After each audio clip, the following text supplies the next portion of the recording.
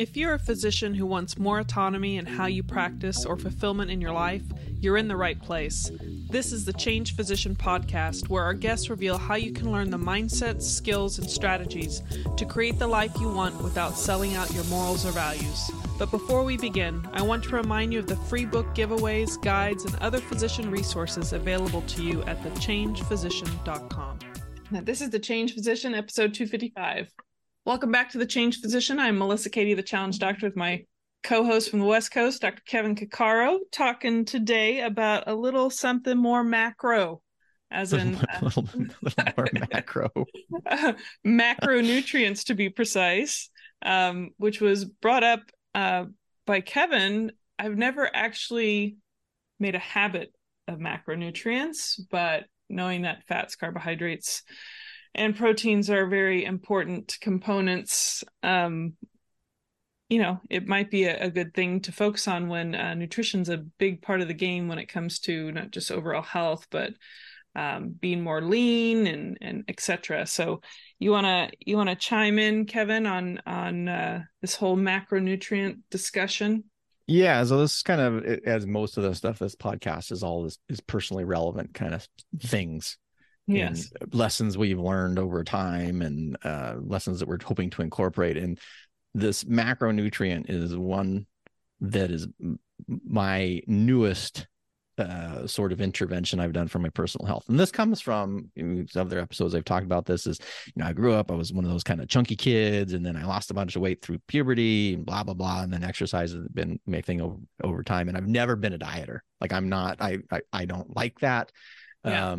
I've tried, that being said, I have tried all the fad stuff like keto versus this versus Odo or whatever.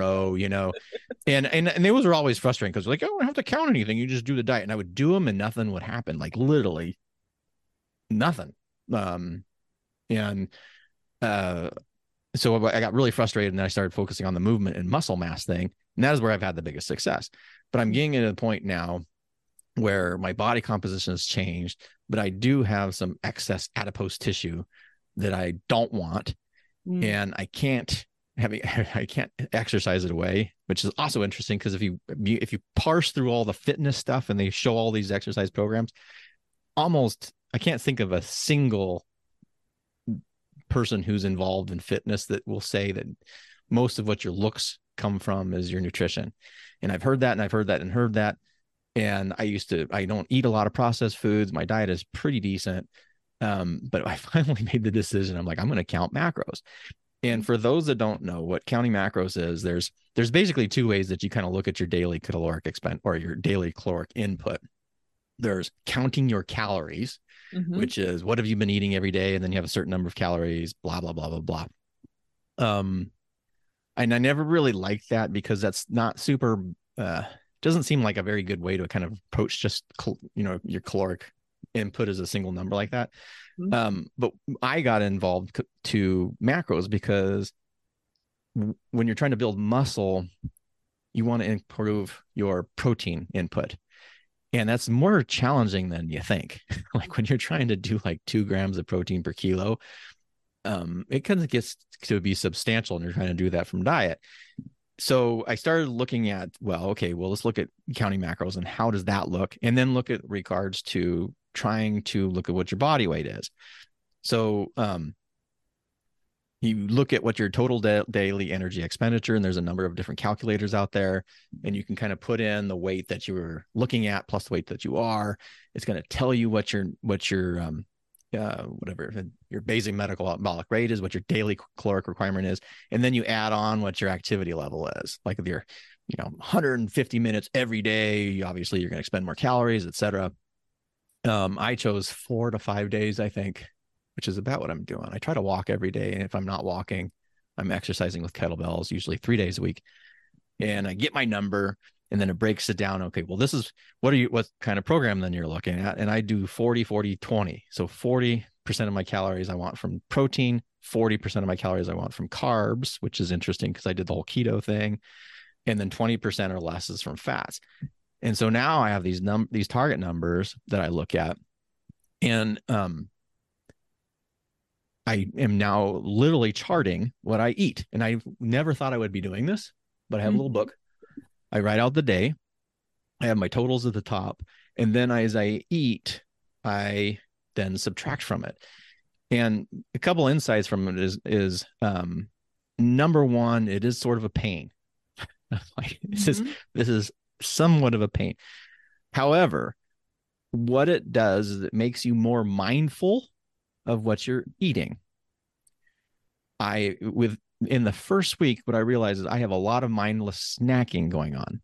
Not so mindless that I don't know I'm doing it, but mindless in the fact that I'm like, oh, this doesn't matter that much. Oh, a handful of cashews, they've got good fats. A handful of cashews is 160 calories. It's like this big. I mean, and most of it's fat, and that like blew me away. Like, like you can read it, but then when you see it, and when you're trying to do something, then that knowledge becomes a completely different entity, because now it impacts my macros. The other thing that I've noticed is that it's basically counting calories. It's just you're focusing on those macronutrients rather than the total calories, which changes the way you eat. Yep. So I'm finding, trying to get a lot of protein becomes challenging. I'm actually then finding that getting some of the carbs is actually a little bit challenging too. Increase those. The fats is super easy, and that's the one. The more you cut down the fats, the easier it is to get these other nutrients here. So it is an interesting haul so far. Again, this is only when my first week of doing it. You had a 100-day challenge though with a daily pull-up in one of our previous episodes. This is my 100-day challenge, is to count my macros for the next 100 days, which will be super challenging because I'm going to be going on a vacation a couple times. Yeah. Some big extended vacations. And at least I'll be charting my macros then, but I don't know if I'll be as religious about it. But it's just really fascinating to me. And the biggest takeaways is I put this off for a long time, but one, it incorporates many of the habits that we have in the Daily Physician, or at least things that we say. Being mindful of what you do, tracking, measuring specific results. And then two, some people may say this is not really simplification, but when I have these numbers to look at, it makes it very easy for me to focus on what I'm eating every day. So that simplifies the process of eating. So now it's just me trying to find like combinations of food that kind of fits these things. And I can already anticipate that my diet's going to become much, much more simpler, because it'll become easier to focus on. And I already eat a lot of beans and quinoa, and my newest favorite is sorghum, and, finding different places of protein in things. But this is not rocket science in any way, shape, or form. This is what like everybody says you're supposed to do.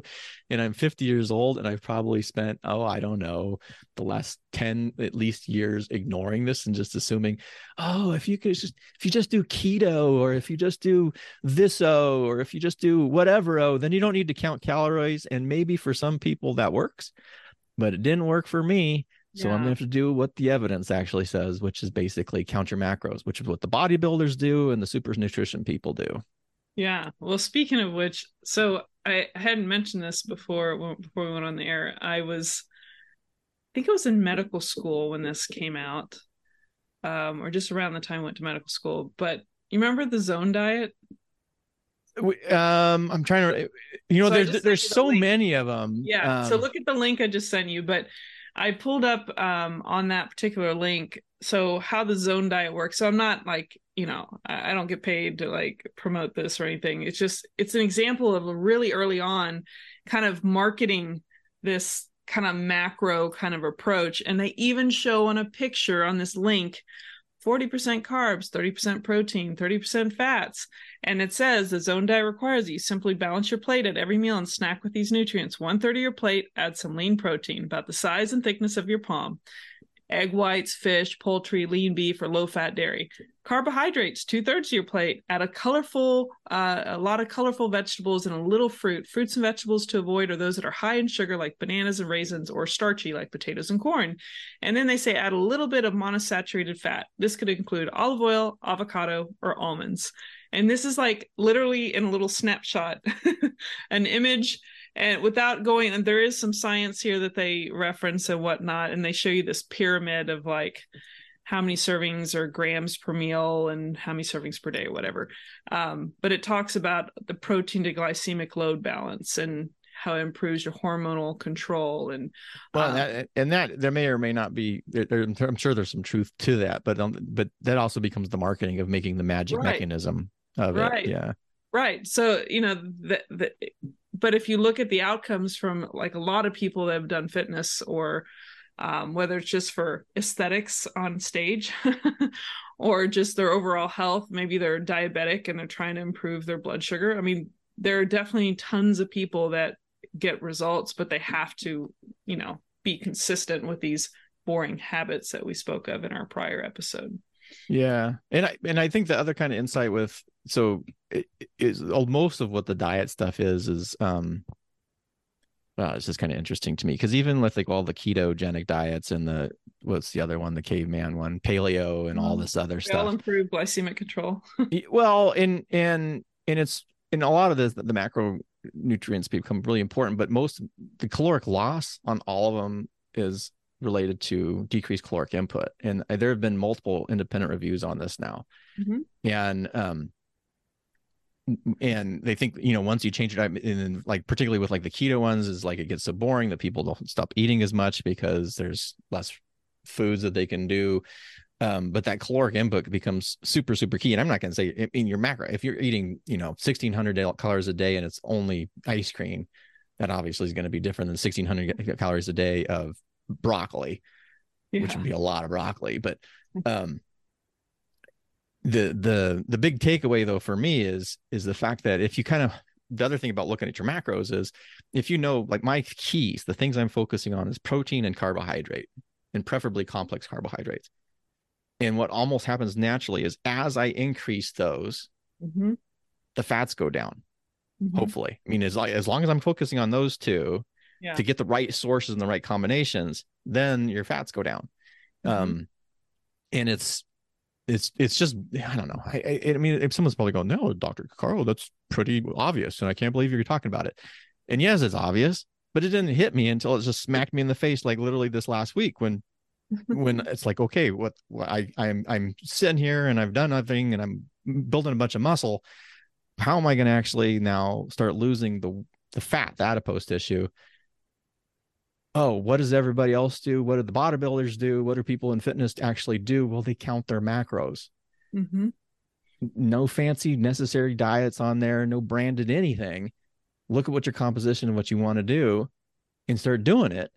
And it's like, and I thought this for so long, and it's like, oh my God. I mean, literally, all these little insights, and I'm overeating here. Oh, I'm doing this here. Oh, if I eat this and I combine it with this actually sets me up for better later in the day, because it's kind of hard fitting this all in your day, kind of. And it's I don't know. It's insane. It's insane, and I'm excited to see what's going to happen in 100 days. So I will report back in December on what the effects of this macronutrient diet has been, or at least just focusing on macronutrient nutrition, just focusing on what I'm inputting, what that will be for me. Well, let's never underestimate the coming from my personal training background, that all the work you put into this point to build your machinery or your furnace of your muscle, as I call it, lead versus styrofoam, is that powerhouse or furnace is, from a basal metabolic rate, is extremely helpful to synergistically assist you with shedding the styrofoam or the fat with your macro approach. That's how I see it. That's the view I see from what you've done up to this point. Well, and this also returns those principles of simplicity here. Some people, it may be easier to focus on diet. For me, it was easier to focus on exercise, and specifically on building muscle, because I knew if I built muscle, then my actual expenditures would change. And I still wasn't tracking what I was eating, but I didn't, and I didn't eat a lot of processed foods. And with that, my weight was relatively stable, but I will say my clothes fit differently. So I did change the body composition and did that for a long enough point in time where, I felt really good doing. I could have done that forever, but at this point, I want to take the next step. So I'm not trying to do 100 things at once, I guess is what I'm trying to say. And you're layering, and if you only do one of those, you're going to get benefit with it. Yeah. Personal, again, personal experience for me is I like the movement and I like the muscle mass approach, because that makes a lot of sense. And for me, it personally felt better. It was a much easier approach towards kind of long-term health and being someone that focused specifically on kind of being more mindful of what you're eating. That is I don't think if I'd started with that, well, but who knows? It's how hindsight bias, right? Sure, but let's not underestimate also the simplicity aspect. Like, some people try to do 10 things all at once, knowing that all 10 things are important, but they never successfully do any of them. They give up because it's just overwhelming. So same process for any change. You personally picked one thing and you started implementing enough hours and time and neural input output that you were literally wiring yourself to be successful at that one thing. And now you're just layering in the next thing, and it'll become second nature for you probably down the line, or you'll implement portions of it or episodically, and it'll become more natural for you. So and that's being aware of what portion sizes are. Yeah. So like chicken, knowing what 3 ounces of chicken is, and then actually visually seeing 3 ounces of chicken. Yeah. It becomes, oh, okay, well, that's what 3 ounces. And I do believe as time goes on, and when I'm not in a controlled environment like my house, that'll be very useful, because I really should be able to see something and say, estimate, well, that's about what that serving size is, and kind of eyeball it a little bit better. But that hand thing, the palm versus hand versus something else or whatever. And I think I'll probably end up using those types of tools, but I like being able to actually, it's just the weird thing about, hearing something and then really experiencing something provides two different levels of knowledge on that. And it's the experience of actually chopping it, putting on the food. We have a food scale, and looking at that it's just an interesting process to me, and one I never thought I would ever do. Like, I was like, I'm never going to be one of those people that just watches their diet. That seems really horrible to me. But well, gardeners do it for their great gardens, Well, yeah, and it's the same thing if you track if you're tracking your exercise routines. Like, I've been tracking exercise routines again for years and years and years. Like, when I was running a lot, the mileage I would run, the speeds I was running, I've been, I track all my weights in the progression from there. This is the same thing. It's just applying it in a different way. So I don't know why I struggled so much with this, but we'll see what happens. Well, I think it's good. Like, you can get really detailed and understand it and have a depth of understanding that you normally wouldn't have. And then over time, you don't necessarily have to, it's kind of like drinking water can be calculated, but you kind of know, well, based on also you have thirst, but you kind of know what you need. You're not necessarily every ounce, you're not measuring every ounce. But it's important to be hydrated. I guess that one's a little harder. I mean, you can be hungry for stuff and you really don't need that thing. But I guess what I'm trying to say is that when you calculate it down, you get a true understanding of the amounts and what your body's needing. You see the results that come from it. It's easier to kind of have a gestalt about it and estimate things better later on, because you've kind of put that knowledge into practice. And so I think you're wiser on your choices later, if that makes sense. No, I would agree. I think is putting a lot of mindfulness, intentional mindfulness, makes you, unintentionally mindful later on. Yeah. Because you have that habit and practice associated with it. Yeah, definitely. Well, I don't have anything to add on that, because I can't say I have a lot of practice with it. I just know that it's important, and I have not applied it in the way that you have. So we'll have to see how December looks. I know this will be a shorter episode, but any last comments before you take us out? Sure. I would just, there's a bunch of the easy thing. One of the nice things about this is because fitness and nutrition is such a huge market. There's a billion resources out there. Most of them are free. You just have to, I would say, is be careful, because a lot of people use these for lead generation. So they'll do this thing and blah, blah, blah. And they'll say, oh, if you want your results, give me your email. You don't have to do that. I think there's There's enough I think stuff. either the NIH or the CDC, there's like the TDEE calculator, which it was kind of allows you to estimate all this stuff. There's all this stuff. It's free online. And then you can, once you find your basal kind of rate, then you can adjust for your activity. It just, you know, then you're breaking down your macros and I don't know. It's just really, really interesting to do.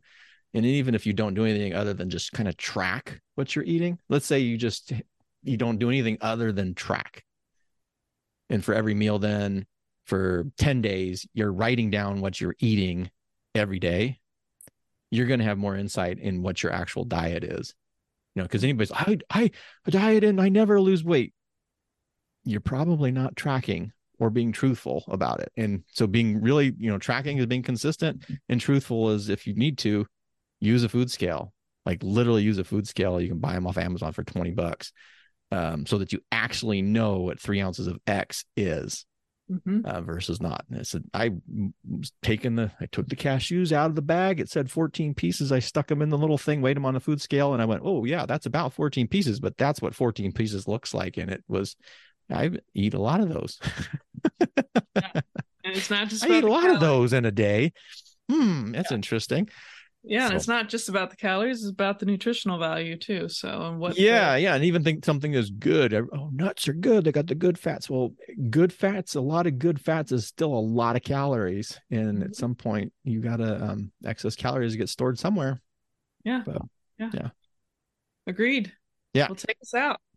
All right. Well, everybody, thank you for joining us for another episode of the Change Physician podcast. If you haven't, check out the previous episode where Melissa detailed her 100-day challenge, where she's going to be doing pull-ups when she walks in or out of, when she passes her pull-up bar.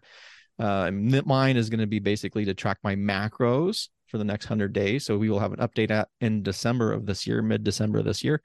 Invite you all to do your own 100-day challenge for a very simple health modality. You can maybe try to go to sleep at the same time every day, maybe get up at the same time every day, maybe lift something heavy every day, maybe do 10 push-ups every day. Maybe you want to increase 1 or 2, 5 fruits and vegetables every day for the next 100 days. Let us know what those will be. You can email me directly at drkevin@thechangephysician.com. And until next time, stay well. Thank you for joining us today on the Change Physician podcast. If you've enjoyed this episode, please let us know by going to thechangephysician.com. And while you're there, be sure to check out the free book giveaways, guides, and other physician resources available to you simply by joining the community at thechangephysician.com.